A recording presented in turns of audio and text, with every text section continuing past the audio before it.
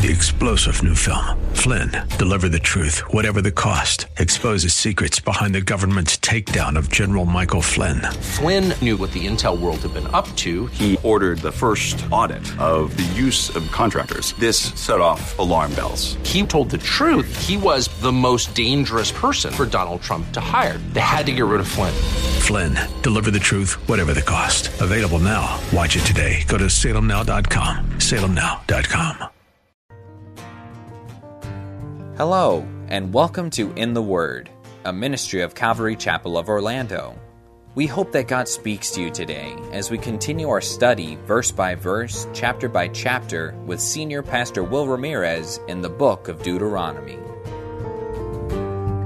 Praise to the God who reigns above.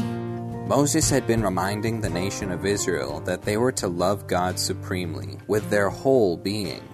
They were to continue following the Lord even when they were in the land of promise. Moses knows he will not be entering the land of Canaan with the Israelites. He taught them a song that would remind the people of all that God had done for them. Now, we will see Moses bless the different tribes of the nation out of his love for them. We saw last time that Moses blessed the tribes of Reuben and Levi. We will now see the blessing of Judah as we join Pastor Will in Deuteronomy chapter 33, verse 7. The next blessing is upon Judah, and this is a blessing of Judah. And he said, "Hear, Lord, the voice of Judah, and bring him unto his people. Let his hands be sufficient for him, and be thou a help to him from his enemies." Judah is Jacob's fourth son through Leah, the fourth oldest of the 12 boys. Because Jacob disqualified Simeon and Levi as well, this tribe is the one that received the blessing of leading the nation. This would be the kingly tribe. And of course, David comes from this tribe. Jesus comes from this tribe. And the first request that Moses makes here is that the Lord would hear his requests, that the Lord would hear the prayers of Judah. As the ruling tribe, they were going to need God's supernatural help to do a good job of leading. This therefore implies that a leader needs to dedicate themselves to prayer, to asking God for help regularly. Listen, you cannot be a good husband, a good parent, a good boss, a good leader in any area of society if you go at it in your own strength and your own wisdom. Good leaders are humble men and women. That's just the truth. Good leaders are humble men and women. Now, secondly, he asks that God will bless them this way. He says, "Bring him unto his people. Let his hands be sufficient for him. Be thou a help to him from his enemies." The phrase there, to be sufficient, means, Lord, you go out and fight for him. You contend for him. See, as the ruling tribe, Judah was to lead the nation against their enemies. So Moses' second request is that God would fight their battles and bring them home safely, bring them back to their people. If you're a leader, you're not to throw other people in front of you as cannon fodder.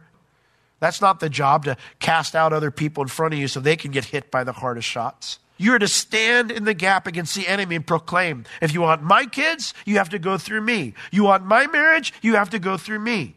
You want to get involved in my employees' lives, you got to go through me, because I'm going to stand in the gap for them. I think one of the biggest challenges that men face today is the fact that society seems to want to erase the idea of good masculinity. It's funny, we read books like, 1984 and whatever, and people are going, "Oh, scary stuff." And then what does our society try to do? Make everybody into automatons, everybody the same. Doesn't matter what gender you are. We won't even call it gender anymore. We're just all the same. You can be whatever you want. What does it say? Righteousness falls without a whimper, without any complaint. As leaders, men, in your families, your marriages, I think because sometimes we get bombarded with this all the time, we get the idea that either being a leader is either laying down the law and just being a forceful tyrant, or it means you just need to back off and do nothing. And I find frequently, I'll hear this from men, and they'll say, "Well, if I do that, my wife," okay. I've never been in the military. I could not imagine, though, if your commanding officer said, "Go take the hill." And you said, "Yeah, but, there's this guy up there, and he's, who? Have you met the people up there on that hill, man? They're crazy." I don't think they'll go for it. Trust the Lord. I understand it's easy to abdicate because you don't want to rock the boat. But when you do that, who's standing in the gap for your family? No one. That means the enemy can come and plow right through. So you got to say, whether my family follows me or not, whether my wife follows me, whether my kids follow me or not, you got to say, "Devil, if you want them, you got to come through me." I won't stop praying. I won't stop loving him. I won't stop trying to lead him, even when I fail. Even when I fail. Now, the next tribe he blesses is Levi. Verse 8, he actually has a long blessing here, verses 8 through 11 for Levi. And of Levi he said, thy Urim and thy Thummim be with thy Holy One, whom you did prove at Massa, and with whom you did strive at the waters of Meribah. Who said unto his father and to his mother, I have not seen him, neither did he acknowledge his brethren, nor knew his own children. For they have observed thy word and kept thy covenant. Here we see the first thing that Moses prays for them is that God would bless them spiritually. Levi was Jacob's third son through Leah. And as I said earlier, Jacob disqualified him from leading the family. His reason was not Reuben's reason. His reason was because him and his brother Simeon were violent boys. They were just violent men. When their sister Dinah was raped, and I understand being angry about that and wanting to do something, it wasn't so much that they did something about it that bothered their dad. What bothered their dad is the trickery that they did it with and the cruelty with which they executed it. How they murdered an entire city over it. You can't murder an entire city with just two people. This isn't like the Avengers gone bad, okay? They obviously rallied their family members. They obviously rallied other people. They led people to this cruel action. And so Jacob goes, I can't have you two leading the family. Now what's interesting though is Moses now reflects on God's grace in making them spiritual leaders, not ruling, but spiritual leaders in Israel. And he says, King James says, let thy Thummim and thy Urim be with thy Holy One. That's a bad translation. There's no let there. It's a statement. Thy Thummim and thy Urim are with thy holy ones. The word there, Holy One, it means faithful ones, those who love God. Now, you might be going, what's a Thummim and an Urim? I think I may have had one of those times, but the doctor took care of it. We don't know exactly what they were. We just know that the high priest used them to determine what God's will was. And so the best guess is that they were stones, a white stone, a black stone, or whatever. And they pull one stone out, and that would mean yes, and the other stone would mean no. We don't know for sure, but that's the general idea. I can tell you for sure what they are not. They were not a pair of magical glasses as claimed by Joseph Smith. I can tell you that. But these things, the idea is it speaks to the priesthood here. Basically, Moses is saying, this is the role you have now. You guys are the spiritual leaders in the community. And in light of that, he says, why did God give you that privilege? Why did he make your tribe the priestly tribe? Because originally that wasn't going to be the case. Originally it was going to be every firstborn from every tribe was going to be the priests. But something happened that changed that. Moses explains here. It says, whom you, God, did prove at Massa, and with whom you did strive at the waters of Meribah. I'll get to that in a minute. But scripturally, what tells us was the thing that changed the way God was going to do it is when they made the golden calf.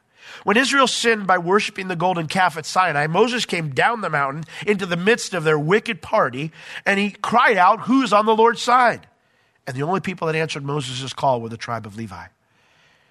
As such, God gave them the special privilege as the spiritual leaders, the priests. So what's this mention of Massa and Meribah? Well, Massa and Meribah are two completely different stories. These were two incidents where God judged the people because of their complaints against their spiritual leaders. See, it was here that their heart was shown in their role towards the people. Because when it would have been very easy at that point to go, you know what? This whole leadership thing, I'm out. These people aren't grateful for anything. They whine and complain about everything. I don't have it in my power to create water. I don't have it in my power to create food. And yet they didn't bail. They remained faithful, holy ones. And that's because they put the Lord first. Verse 9. This is what God tested them with. The word prove, it means to examine, to learn the true nature of something. He called them to it, but they proved that their heart was in it, that the Lord was first in how they handled these situations. Because they said unto their father and mother, I have not seen him. Neither did they acknowledge their brethren, nor did they know their own children. For why? They decided to observe God's word and to keep God's covenant. That echoes something that Jesus said, doesn't it? In Luke chapter 14, verse 26, the Lord says there, he goes, if you don't hate your father, mother, sister, brother, wife, all that kind of stuff compared to your love for me, he said, you cannot be my disciple. If any man come to me and hate not his father, mother, wife, children, brethren, sisters, yea, and his own life also, he cannot be my disciple. Now, of course, it's not that I hate my family. And friends, it's that my loyalty to God is so much greater than the loyalty I would have to anyone else. Now, I need to point out something very important. Never use that teaching of Jesus to disobey God's clear commands to you as a child or as a parent or as a spouse. Too many times I hear Christians claim they're following God by leaving their spouse for a ministry or ignoring their kids because of ministry, and that is an abomination before God. I've always wondered, God, why do you use us? Like, it's terribly inefficient. I mean, seriously, I worked for the government, and I never dream like anyone wants anything in the government's hands. It's one of the reasons I tend to lean more conservative, because I've seen how the government works, and it's not efficient at all. It's like you have extra people to watch over the extra people that you hired extra people with. And it's all so you don't get your rear end in trouble when something goes down. Because someone's going to be the scapegoat, because it certainly isn't going to be an elected official, so they're going to find somebody to blame. So you want to make sure, well, you're not the one, so you create these 3 layers of padding to insulate yourself, and so you've got this massive, huge hulk of something, and nothing ever gets done. I find frequently that the body of Christ can be like that. Well, if we do this, we'll upset this group. We do this, we'll upset this group. And you think, Lord, we are terribly inefficient. Why do you use us? Truth is, it'd be a lot easier for Jesus to get his work done without us. But there's just one little sticking point to that idea. See, we are his bride. We're his bride. And he remains with us even when we aren't following the Lord. To those Christians who are contemplating leaving the gospel in the book of Hebrews, filled with tons of warning after warning after warning, don't leave the faith, don't leave Christ, there's no hope anywhere else, Christ loves you, don't leave this. To all those people that were contemplating that, at the very end of Hebrews, in Hebrews 13:5, at the end he says, for the Lord has said, I will never leave thee, I will never forsake thee. He didn't say that to the Ephesians. Like, you read the book of Ephesians, no complaints about them. It's like it's an awesome book. You read through it and you go, I want to be that kind of Christian, because Paul had nothing negative to say about him. But Hebrews, that's a rough letter. A people who are done, ready to abandon the Lord.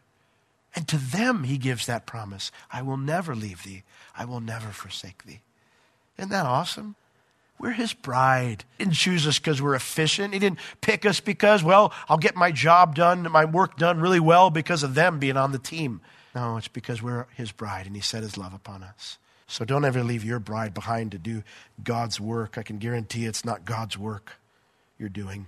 Because Levi passed these tests time and time again, God gave them an amazing privilege. And as a result, they would need God's help. It says in verse 10, they shall teach Jacob your judgments and Israel your law. They'll put incense before you, God, and whole burnt sacrifice upon your altar. They're going to be busy doing your work. So verse 11, here's his request. Bless, Lord, his substance, and accept the work of his hands, and smite through the loins of them that rise against him, and of them that hate him, that they rise not again. So anytime, you've got an enemy at work, just pray that God smites them through the loins.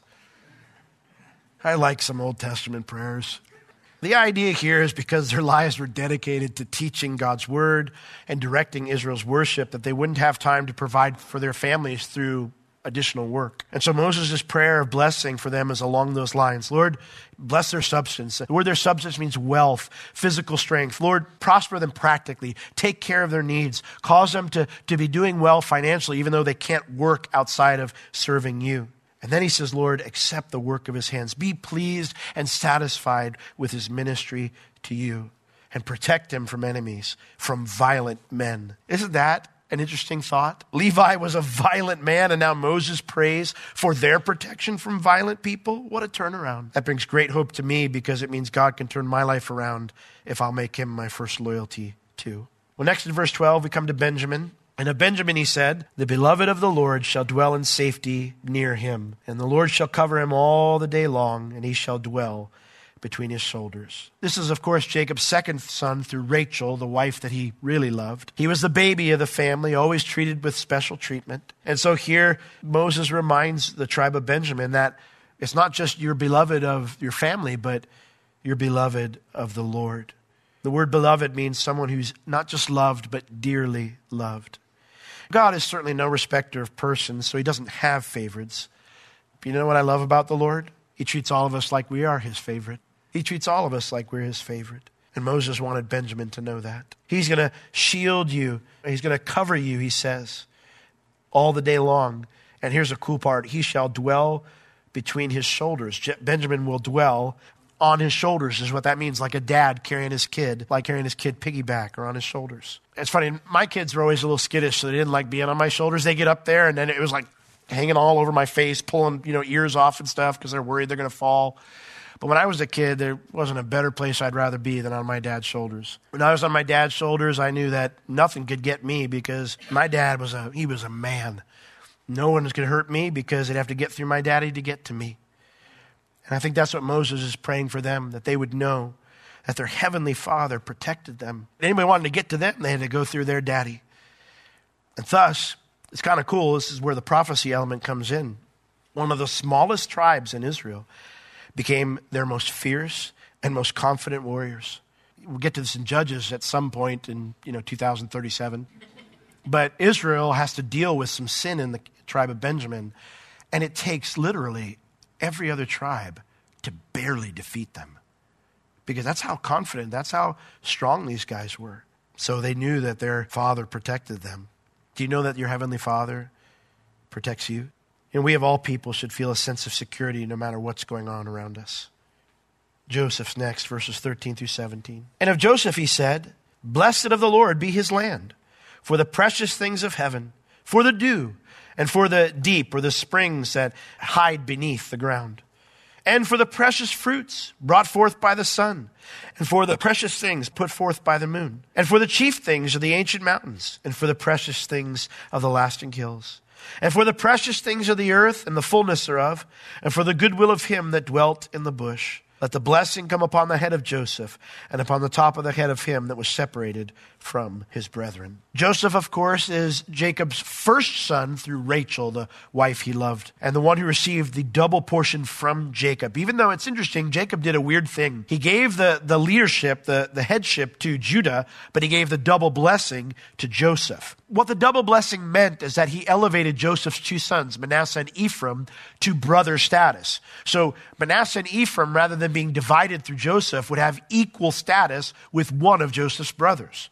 So that's why you see the tribe of Manasseh and the tribe of Ephraim and no tribe of Joseph per se. The tribe of Joseph will be mentioned every once in a while like here, but ideally they're usually referred to as either Manasseh or Ephraim because they were their own tribes.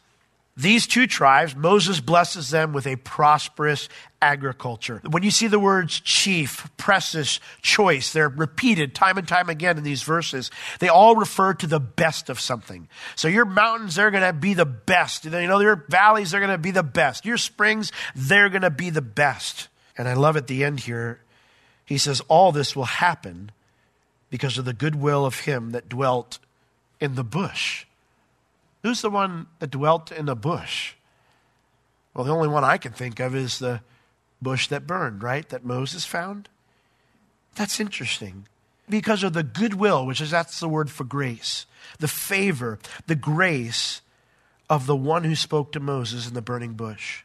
When we think about the burning bush, we don't usually think of grace, do we? Moses is horrified, right? He's terrified. Comes up and the Lord's like, take your sandals off your feet, for the place you stand on now is holy ground. Oh, he was curious, but when he got close, he thought to himself, what have I gotten myself into? Right? This was not exactly a comforting experience for Moses. It was holy ground. And God, who is holy, dwells in unapproachable light. None of us can even dream of coming close to him by our own righteousness. That's why he said, take your shoes off your feet, for you're on holy ground.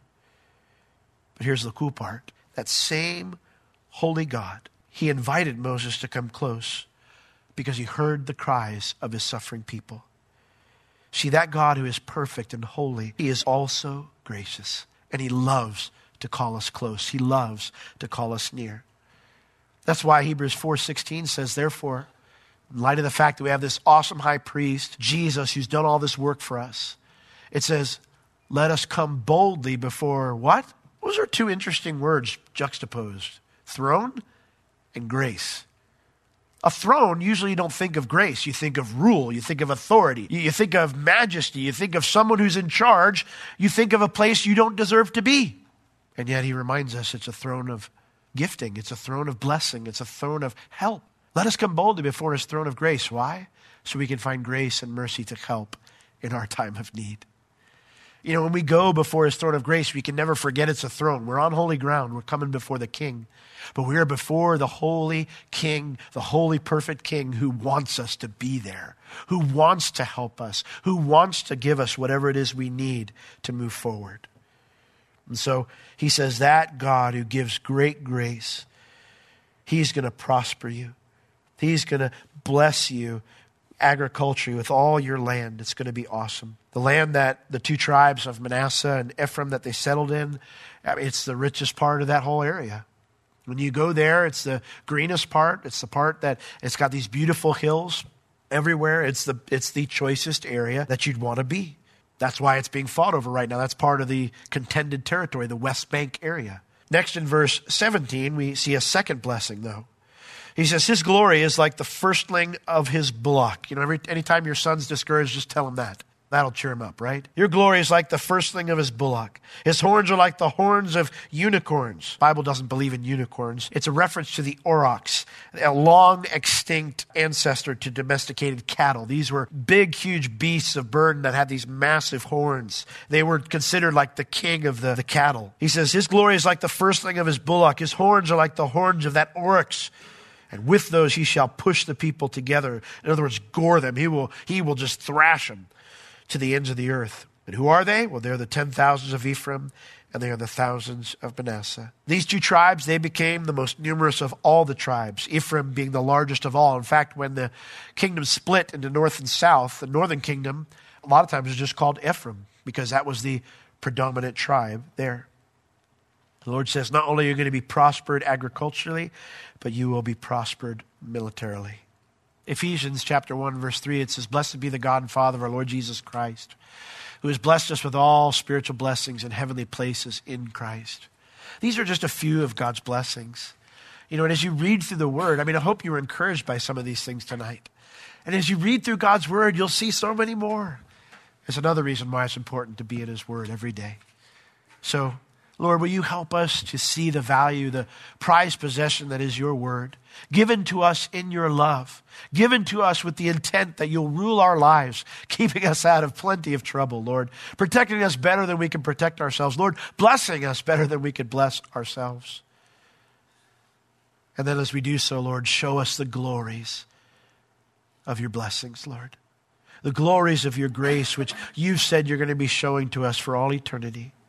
Give us a glimpse, Lord, into the height, the length, the depth, the breadth of your love which passes knowledge. Lord, that we might love you more in return. Thank you so much for all the blessings you've given to us. Lord, thank you for Jesus, who makes it possible for you to bless us now that we're clothed in his righteousness. We love you. In Jesus' name, amen. God delights in restoring his people. He gladly chose to suffer and die in our place so that we would have free access to his throne room of grace. He will never turn us away.